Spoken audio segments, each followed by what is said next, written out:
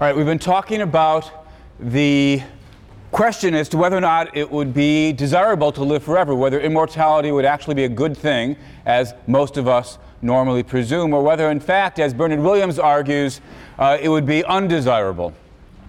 And the question we turned to was, just let your imagination run free. Instead of asking what would it be like to continue living along the kind of trajectory that humans have in the real world, where you just get sicker and more frail and incapacitated, ask yourself not whether immortality of that sort would be valuable, but is it even so much as possible to describe a life that you'd want to live forever? That's the question I left you with last time.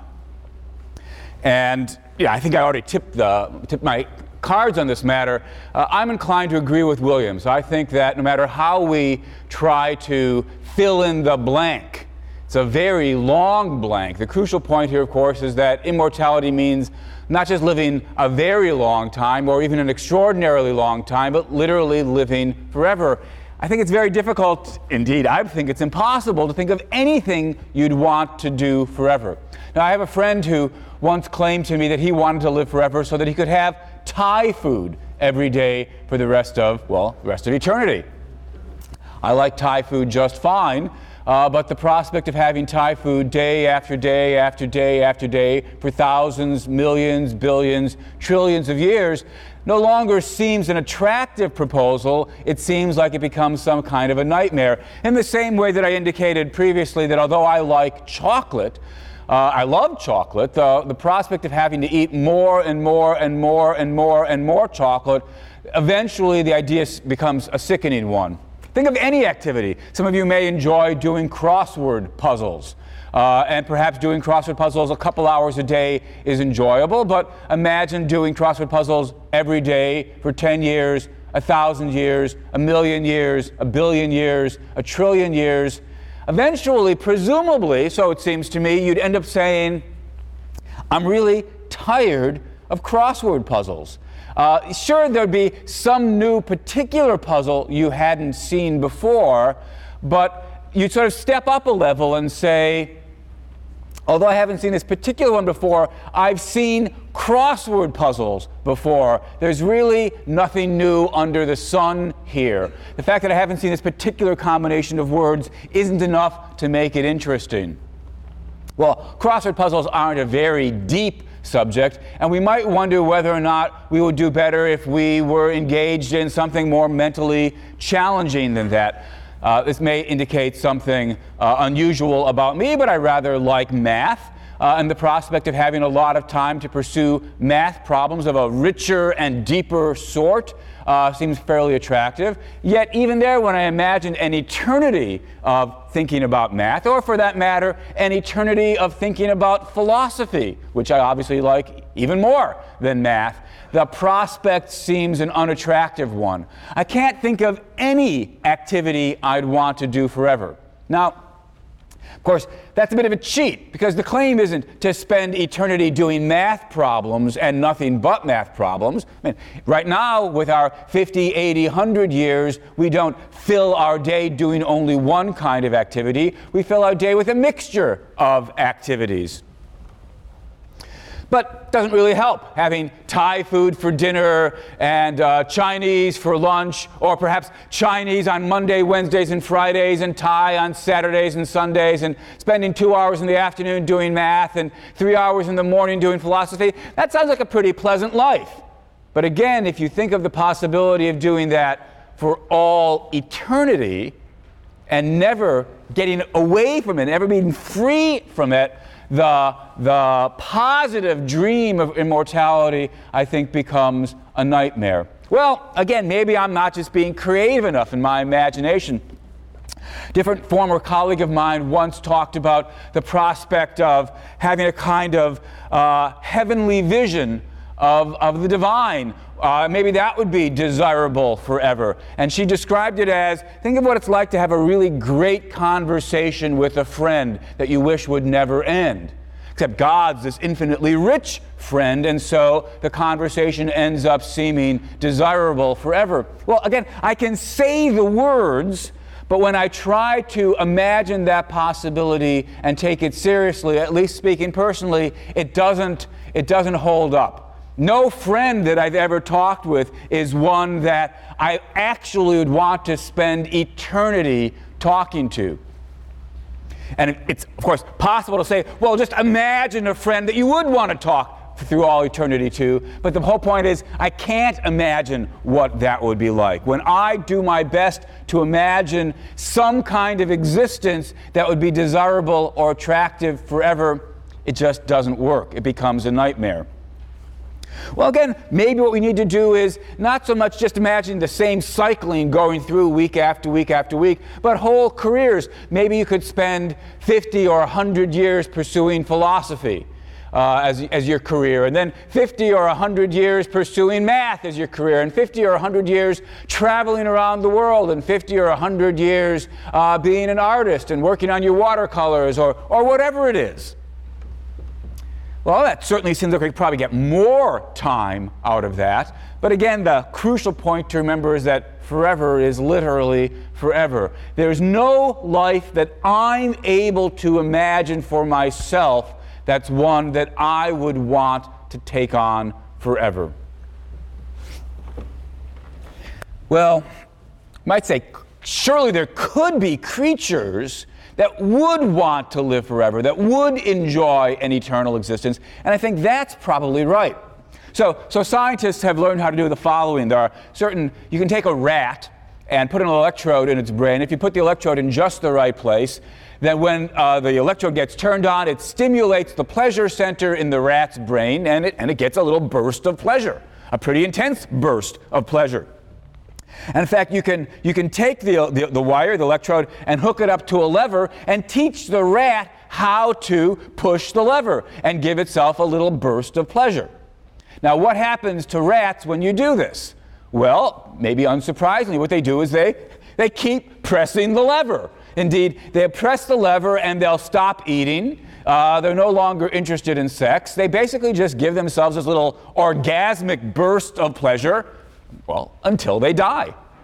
Now, well, of course, sort of too bad the rat dies, but if we imagine the rat not being mortal, perhaps we've got it on IV, so it's getting its nutrients that way, then perhaps it's easy to imagine the rat simply pressing the lever forever, getting this intense burst of pleasure, and being content to do that for all eternity. So if it's so easy to imagine that for the rat, why not for us? Why not just put our own orgasmatron hat on with a little, not rat lever, but now human lever, with the electrode stimulating our own brains so that we get this intense burst of pleasure, and just imagine this intense burst of pleasure going on forever. What could be more desirable than that? Except when I think about that, and I invite you to think about that, I don't actually find that an especially attractive prospect. Mind you, it's not that I think we couldn't be stimulated to get pleasure forever. It's that there's something that distinguishes humans from rats. When no doubt I would enjoy it, and no doubt you would enjoy it for a very long time, but I imagine that after a period, there'd be this, well, humans have this ability to look down on their experiences, right? Or step back from their experiences and sort of assess them. Even now, as I'm sitting here lecturing to you, part of me, because of this very question that I'm raising, is thinking about how's the lecture going, and am I going to get through what I need to get through, and so forth and so on. We can reflect on our first order base level experiences. Now imagine then that you're in the pleasure making machine. After a while, part of you is going to start asking, it feels the same as it was yesterday, and the day before that, and the day before that. I imagine this is how it's going to feel tomorrow, and the day after that, and the day after that. And eventually this question would start, is this really all there is to life? Just simple pleasure like this? The thing about being human is, unlike the rat, you're not just going to stay caught up in the moment.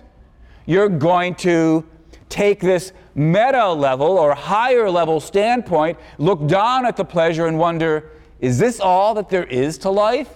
And I think eventually that question would gnaw at you and sour and override the pleasure. Eventually you'd become sort of horrified that you were, in effect, stuck in this rat-like existence.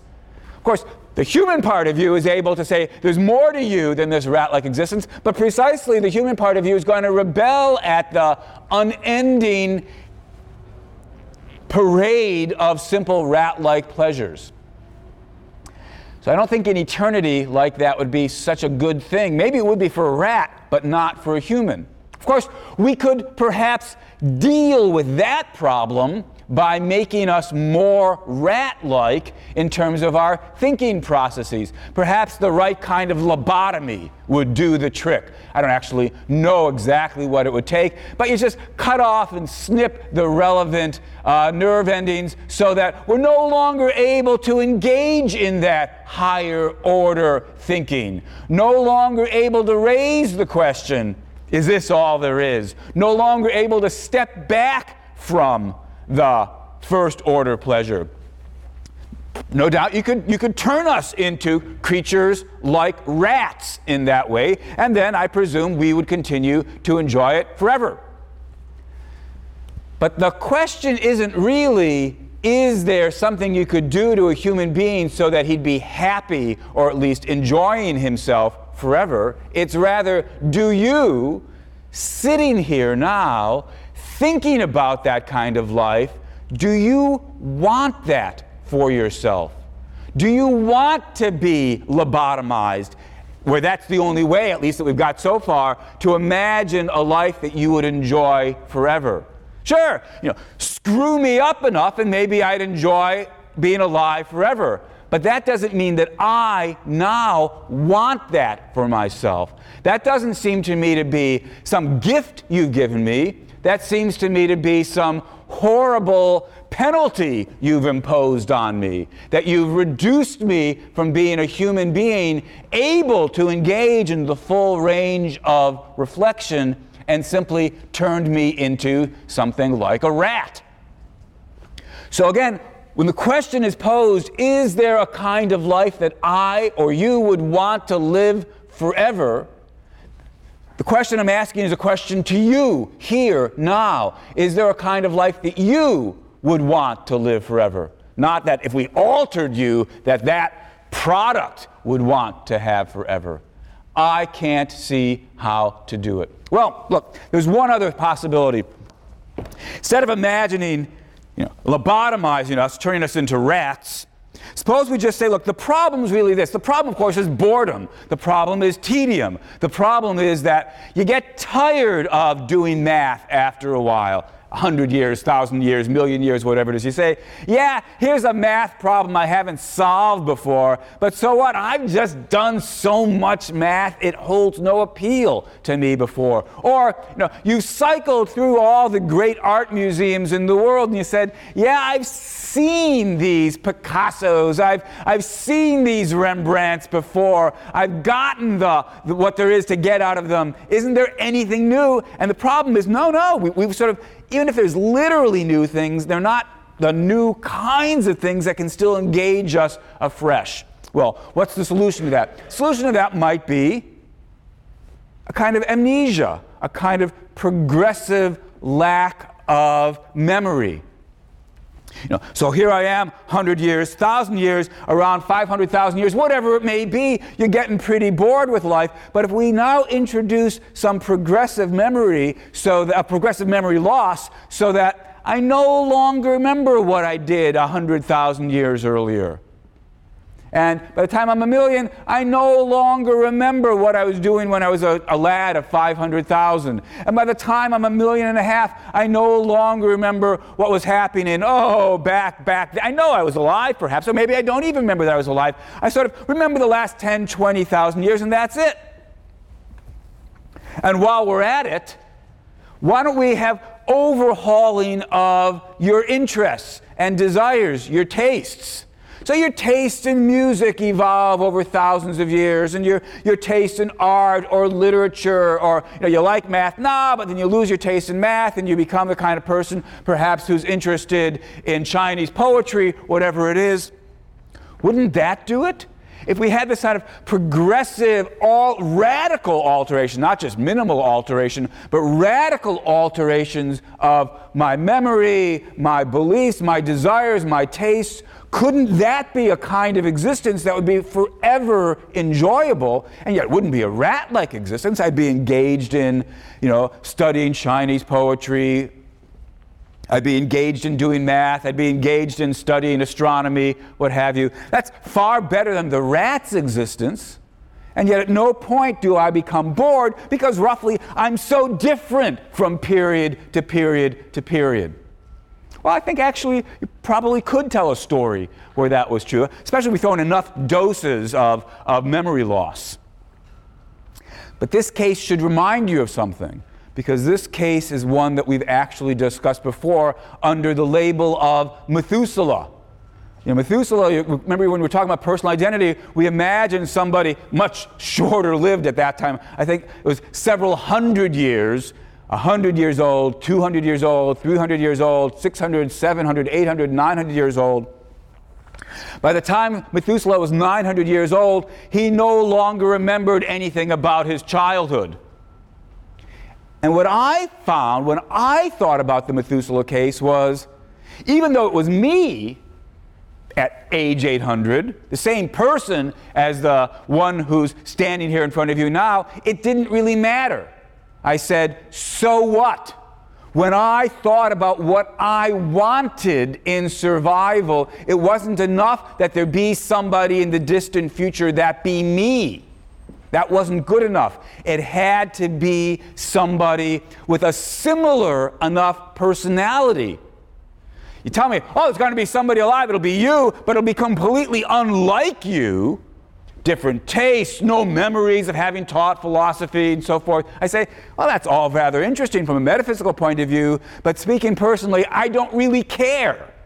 It's of no interest to me to survive, and merely saying the mantra, but it's me, doesn't make it more desirable to me. What I want isn't merely for somebody to be me, I want them to be sufficiently like me.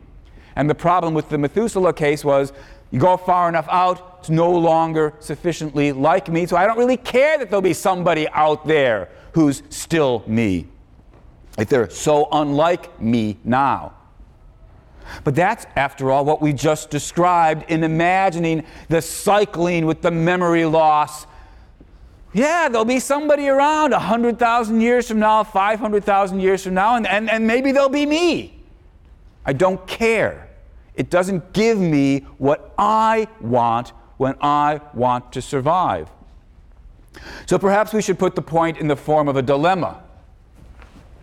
Could immortality be something worth having forever? Well, on the one hand, if we make it be me and similar to me, boredom's going to set in.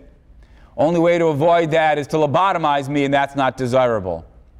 If we solve the problem of boredom setting in with progressive memory loss and radical personality changes, maybe boredom won't set in, but it's not anything that I especially want for myself. It just doesn't matter to me that it's me any more than it would matter to me if they just tell me, there'll be somebody else around there who'll like Chinese poetry. So is there a way of living forever that's attractive to me? I can't think of what it would look like. And so I agree with Bernard Williams when he says immortality wouldn't be desirable, it would actually be a nightmare, something you would long to free yourself from. Now, having said that, of course, that doesn't in any way mean that it's a good thing that we die when we do, at 50 or 80 or 100. From the fact that after 100,000 years or 1,000,000 years or whatever it is, eventually life would grow tiresome. That hardly shows that life has grown tiresome after 50 years or 80 years or 100. I don't believe I'll come close to scratching the surface of what I would enjoy doing by the time I've died, and I imagine the same thing's true for you. So perhaps the best form of life would be not immortality. I think that would be not particularly desirable, and not what we've got now, where you live after a mere drop of 50 or 80 or 100 years, but rather the best thing, I suppose, would be to be able to live as long as you wanted. This is the sort of thing that Julian Barnes basically imagines in the chapter, The Dream, that I had you take a look at. Barnes sort of envisions heaven as a situation in which you can stick around doing what you want to do for as long as you want to do it. But Barnes says, eventually you'll have had enough. And once you've had enough, you can put an end to it. Still, the fact that we can put an end to it, that's the point we've already been flagging, that immortality would not be so good. But the new thought here is, what would be good would be being able to live until you were satisfied, until you'd gotten what goods there were to get out of life. What all of this suggests then, and this is a point that I've really made before, is that the best understanding of the deprivation account doesn't say that what's bad is the mere fact that we're going to die. If I'm right in thinking immortality would be undesirable, then the fact that we're going to die is good, because it guarantees that we won't be immortal, which would be a nightmare, an unending nightmare. Still, even though it's not a bad thing that we will die, it could still be a bad thing that we die when we do. It could still be the case that we die too soon. According to the deprivation account, death is bad when it's bad because of the fact that it deprives us of the good things in life, insofar as you would have continued to get good things in life. But if life would no longer have anything good to offer you, if what you then would have had would have been something negative instead of something positive, then at that point dying wouldn't actually be a bad thing, it would be a good thing. Death is bad insofar as it deprives you of a chunk of life that would have been good. Insofar as it deprives you of a future that would have been bad, then death's not actually bad, it's actually good. Now, in stating this view this way, I'm obviously presupposing that we can make these kinds of, at least overall, judgments in terms of the quality of your life, how well off you are. Is life giving you good things, or is life giving you bad things? Is it worth continuing to live, or is it not worth continuing to live? So I want to turn to that topic and spend, probably the better part of a lecture or so, the rest of today and some of next time, talking about the question of, well, what is it for a life to go well? How do we assess what makes, a life a good life versus a bad life? I don't mean morally good life. I mean good for the person whose life it is. A life that sort of you think, I'm benefiting from having this life. What are the ingredients or constituents or elements of a good life versus a bad life? And of course, since it's not just black and white, good life or bad life, but various shades of gray, better lives and worse lives, what's the yardstick by virtue of which we measure better and worse lives? What goes into a good life? Now, in thinking about this question, the topic is the nature of well-being. And like all the other topics we've talked about in this class, it's a complicated subject about which one could spend a great deal of time. All we're going to do here is really just, once again, scratch the surface. But the very first point that needs to be made, I think, is this. If you start listing all the things worth having in life, it might seem as though you couldn't possibly come to any general organizing principles. I mean, think about it. What's worth having? Well, jobs are worth having, money's worth having, sex is worth having, chocolate's worth having, ice cream's worth having, air conditioners are worth having. What are some of the things worth avoiding? Well, being blind is worth avoiding, being mugged is worth avoiding, diarrhea is worth avoiding, pain's worth avoiding, getting unemployed is worth avoiding, war is worth avoiding. What kind of systematicity can we possibly bring to all of this? Well, the crucial, I think, first distinction is this. We need to separate between those things that are good because of what they lead to, that is, more strictly, only because of what they lead to, and those things that are valuable for their own sake or in their own right. I mean, take something like a job. Job's worth having. Why is a job worth having? Well, a job's worth having because, well, among other things, it gives you money. All right, money's worth having. All right. Why is money worth having? Well, money's worth having because, among other things, you can buy ice cream with it. All right.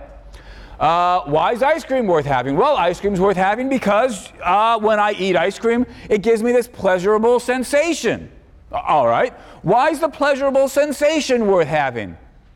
At this point, we get a different kind of answer. At this point, we say something like, pleasure is worth having for its own sake. The other things were valuable as a means, ultimately, to pleasure, but pleasure was worth having for its own sake. The things that are valuable as a means, we can say, are instrumentally valuable. The things that are worth having for their own sake, philosophers call intrinsically valuable. And if we look back at that long, open-ended list of things that were good or bad, we'll find that most of the things on that list are instrumentally good. They're good because of what they lead to. Or, for that matter, instrumentally bad.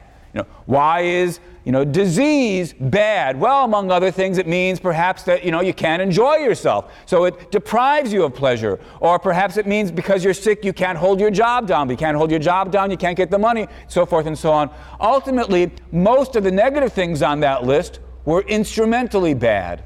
Most of the good things on that list were instrumentally good. If we want to get any place on the question about the nature of the good life, what we need to focus on is not the instrumental goods and bads, but rather the intrinsic goods and bads. You've got to ask yourself, what's worth having for its own sake? What's worth having in and of itself?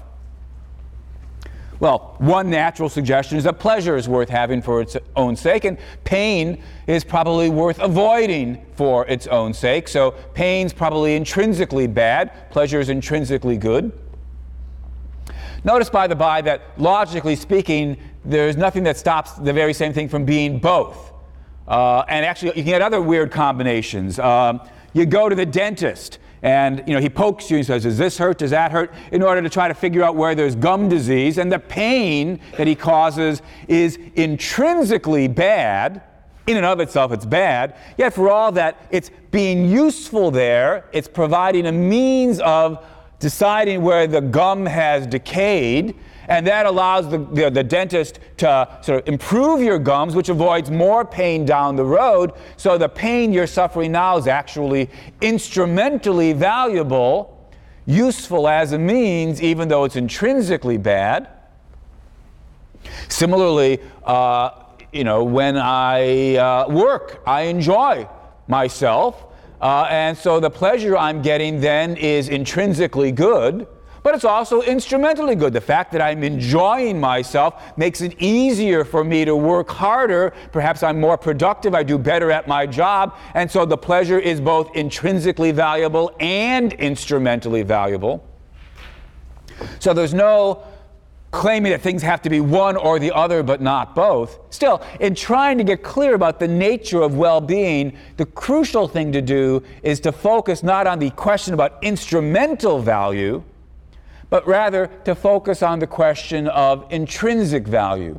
What things are worth having for their own sake? Whether or not those things also have instrumental value or what have you. What things are worth having for their own sake, and what things are worth avoiding for their own sake? Well, in giving these examples, I've already indicated at least two things that belong on the list, right?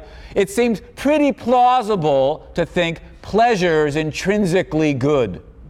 One thing, maybe not the only thing, but at least one thing that goes into a life worth having is enjoying it, is pleasure. And one thing that seems intrinsically bad, one thing that seems to reduce the value of a life, is pain.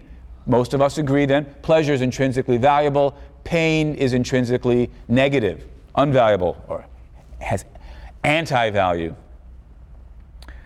Well, suppose we make for the moment the bold conjecture, the philosophical claim that not only is pleasure and the absence of pain, not only is pleasure one good thing and pain one bad thing, suppose that's the entire list. Suppose we conjecture that the only thing intrinsically valuable is pleasure, and the only thing intrinsically bad is pain.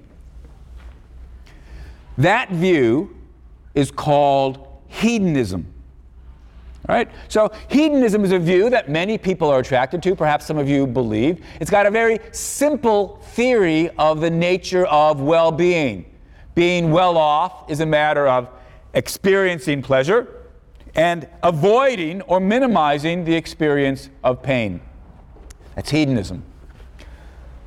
A little bit later, we'll turn to the question of, well, if hedonism's not the right story, what else belongs on the list? Or is it the right story? We'll turn to that question a little bit later, but notice that if we've got hedonism, or for that matter, as we'll see, some other theories of well-being, if we've got hedonism, we're able to make the kinds of evaluations that I was helping myself to when I started talking a few minutes ago about, well, if what life would hold for you is bad overall, then you're better off dying and so forth. What's going on when we make those judgments? Well, the hedonist offers us a very simple, straightforward answer. In deciding whether what life holds for you is worth having, better than nothing, you, roughly speaking, add up all the good times and subtract all the bad times and see whether the net balance is positive or negative. Add up all the pleasures, subtract all the pains. If the balance is positive, your life is worth living. And the more positive the balance, the bigger the number, the more your life is worth living.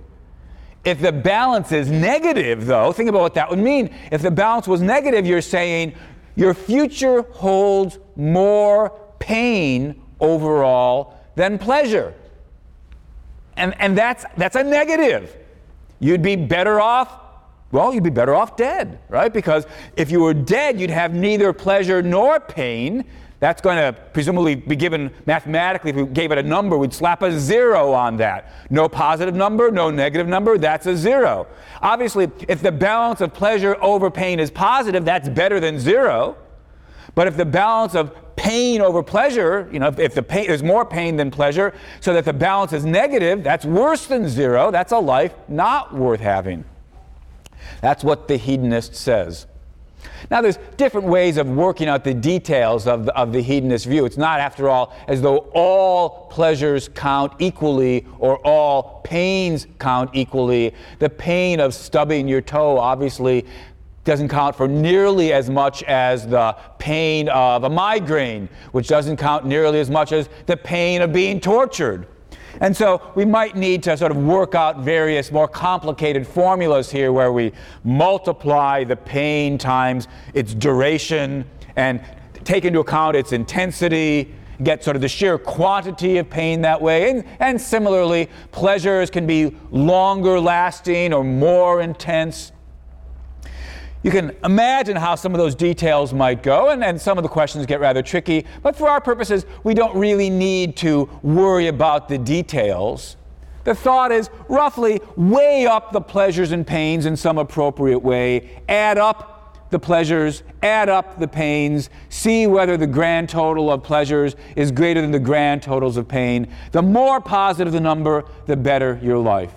Now, armed with an approach like this, we can do more than just evaluate entire lives. Well, one thing we can do is just that. We can evaluate entire lives. There you are at the pearly gates, and you look back on your life, and you could, in principle, add up all the pleasures, add up all the pains, subtract the pains from the pleasures, and ask yourself, how good a life did I have? How well off was I having lived that life? And perhaps then you could imagine alternative lives. If only I had chosen to become a doctor instead of having chosen to become a lawyer, how much better off or worse off would I have been? Or if I had decided to become an artist or a scholar or a beach bum or a farmer, how much better off or worse off would I have been? How much greater or smaller would the number go? Despite my talking about numbers, of course, there's no particular assumption that we can really give precise numbers to this. And we certainly don't think that, in fact, most of us are in the position to actually crank out any kind of accurate number. Most of us don't know enough to know with a high degree of accuracy how things would have gone had I decided to become a farmer instead of a philosopher. Still, the hedonist isn't saying from a practical point of view we can necessarily do this, but in theory, in principle, this is what we're wondering about when we face choices. We can ask ourselves, what would our life look like? Would it be better or worse? And the yardstick that we're at least doing our best to apply is one of measuring up the pleasure and subtracting the pain. And of course, the hedonist will also hasten to point out that just because we can't do this perfectly or infallibly, that doesn't mean we can't make educated guesses, right? You're trying to decide, should you go to Yale for college, or should you go to Ohio State or Harvard or wherever else you got into? And you ask yourself, well, you sort of try to project your future, and you ask, where do I think I'd be better off? Which of these branches that are available to me, sort of the branches of my life story, which is the one in which the future from here on out holds more pleasure and holds less pain? That's how the hedonist says we should think about it. And notice, by the by, that when we make choices about our future, from the hedonist point of view at least, there's no particular need to dwell a whole lot on the past.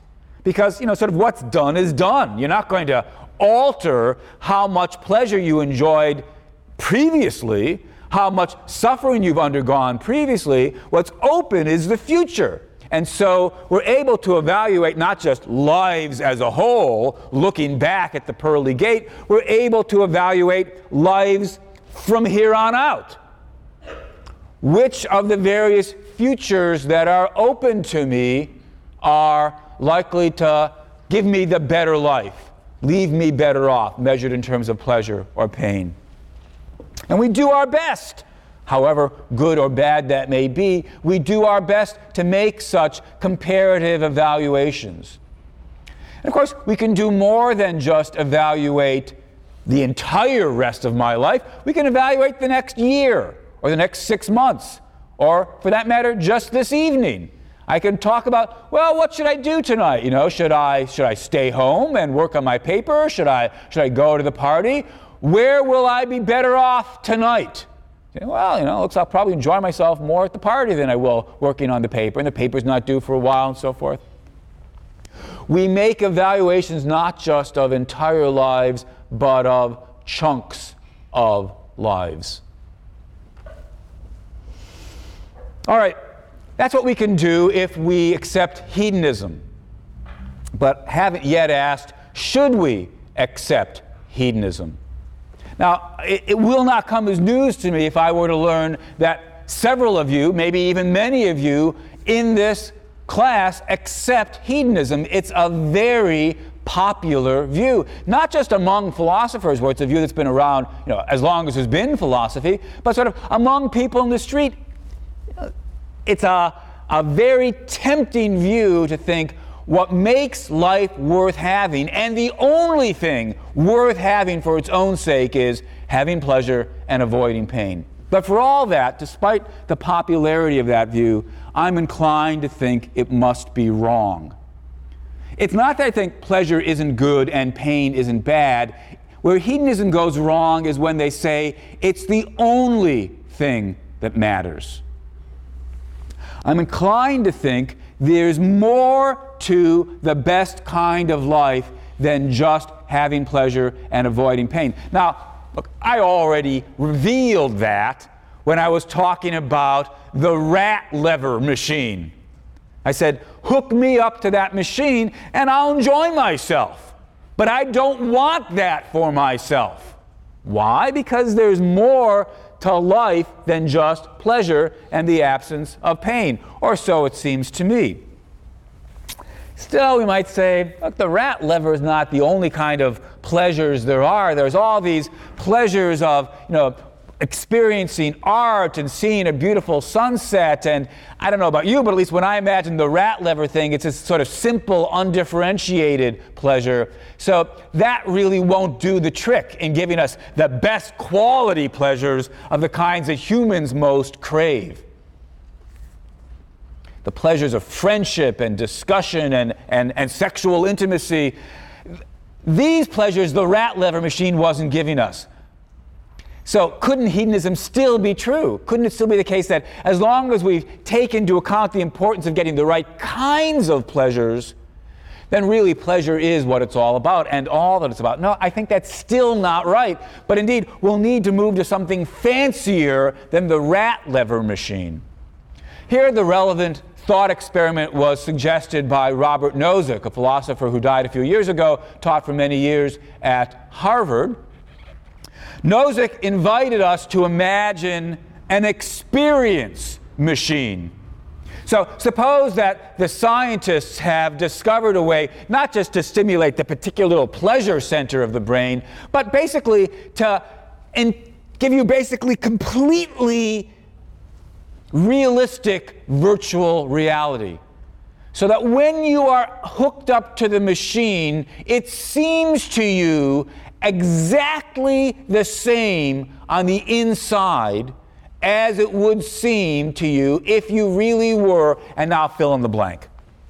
You could have the identical experience of climbing Mount Everest, let's say. So that you'll feel the wind bracing you. Of course, you won't really feel any wind. Strictly speaking, that's not true because you're not up on Mount Everest. There is no wind. What's really going on is you're floating in the psychologist's tank in their lab with the electrodes hooked up to your brain. But you don't know that you are floating in the tank. Hooked up to the machine, you believe you are climbing Mount Everest. You feel the thrill of having made it to the top and the wind bracingly, striking your chin, and you feel the satisfaction, and you've got the memories of having almost died, when the rope broke before. It's not like being at the IMAX. Right? The crucial point when you're at the IMAX is, although it's very realistic, part of you is aware that you're just in the theater. But on the experience machine, you don't know you're just in the lab. When you're on the experience machine, you've got your brain is being stimulated in such a way that you've got the identical experience on the inside to what it would feel like if you really were doing these things. So imagine a life on the experience machine. Imagine plugging in the tape. Says something about how old this example is that we talk about plugging in the tapes. Imagine plugging in the DVD or whatever it is with all of the best possible experiences. Whatever you think those are. Here, we might imagine different people disagreeing about, throw in something. But, if what you want to do is write the great American novel, then you've got the experience of staying up late at night, not knowing how to make the plot work out, crushing pieces of paper and throwing them away. And crushing your computer, whatever it is you do as you write the great American novel, or you want to be, finding the cure for cancer. So you've got exactly the experience you would have if you were working in your lab, having the brilliant breakthrough when you finally realize what the combination is that will make the right antibody, whatever it is. Or, if you want to be, observing all the most beautiful sunsets or the most exotic locales, you've got exactly the experience you would have if you were doing all these things. That's life on the experience machine. You're not doing any of it. You're floating in the lab, but the experiences are identical. Now, ask yourself then, would you want to spend your life hooked up to the experience machine? Ask yourself, how would you feel if you discovered now that you have been living your life hooked up to an experience machine? Now, gotta make a footnote here. This perfectly glorious philosophical example has been ruined in recent years by the movie The Matrix. Because whenever I tell this story now, people start saying, oh, well, the evil machines are busy using your body as a battery or whatever it was in the movie, right? And what if people are just nefariously feasting on my liver, while I'm having these little experiments? Don't imagine any of that. It's not that the evil scientist is just, deliberately deceiving you so as to conduct his nefarious experiments. Nothing like that. And similarly, while we're at it, this is not a Matrix-like worry. If you're worried about, but what's happening to world poverty while I'm doing all this? Just imagine that everybody's hooked up to experience machines, but everybody's got the best possible tapes. Now you ask yourself, what I'm asking you to ask yourself is, would you want to spend your life hooked up to the experience machine? Not talking about, wouldn't it be interesting to try it out for a week or a month or even a year? And indeed, the question, strictly speaking, isn't even, would life on the experience machine be better than it is now? Although it would make me very, very sad to discover this, I suppose it's possible some of you have such bad lives that moving on to the experience machine would be a step up. That's not the question. The question is, does life on the experience machine give you everything worth having in life? Everything worth having in life. Is it the best possible form of human existence? According to the hedonists, the answer's got to be, it has to be, yes, life on the experience machine is perfect, as long as you've got the right tape plugged in, so you've got the best possible balance of wonderful pleasures and wonderful, fantastic experiences, since that's all there is to human well-being. By hypothesis, the machine is giving us that. There couldn't possibly be anything more. There couldn't possibly be anything missing. But when I think about the question, would I want to spend my life hooked up to an experience machine, the answer is no. And I imagine that for most of you, when you ask yourself, would you want your entire life to be spent hooked up to the experience machine? Your answer is no. But if the answer is no, then that means hedonism's got to be wrong. If life on the experience machine is not everything, then there's more to the best possible life than getting the insides right. The experience machine gets the pleasures right, gets the experiences right, gets the mental states right, it gets the insides right.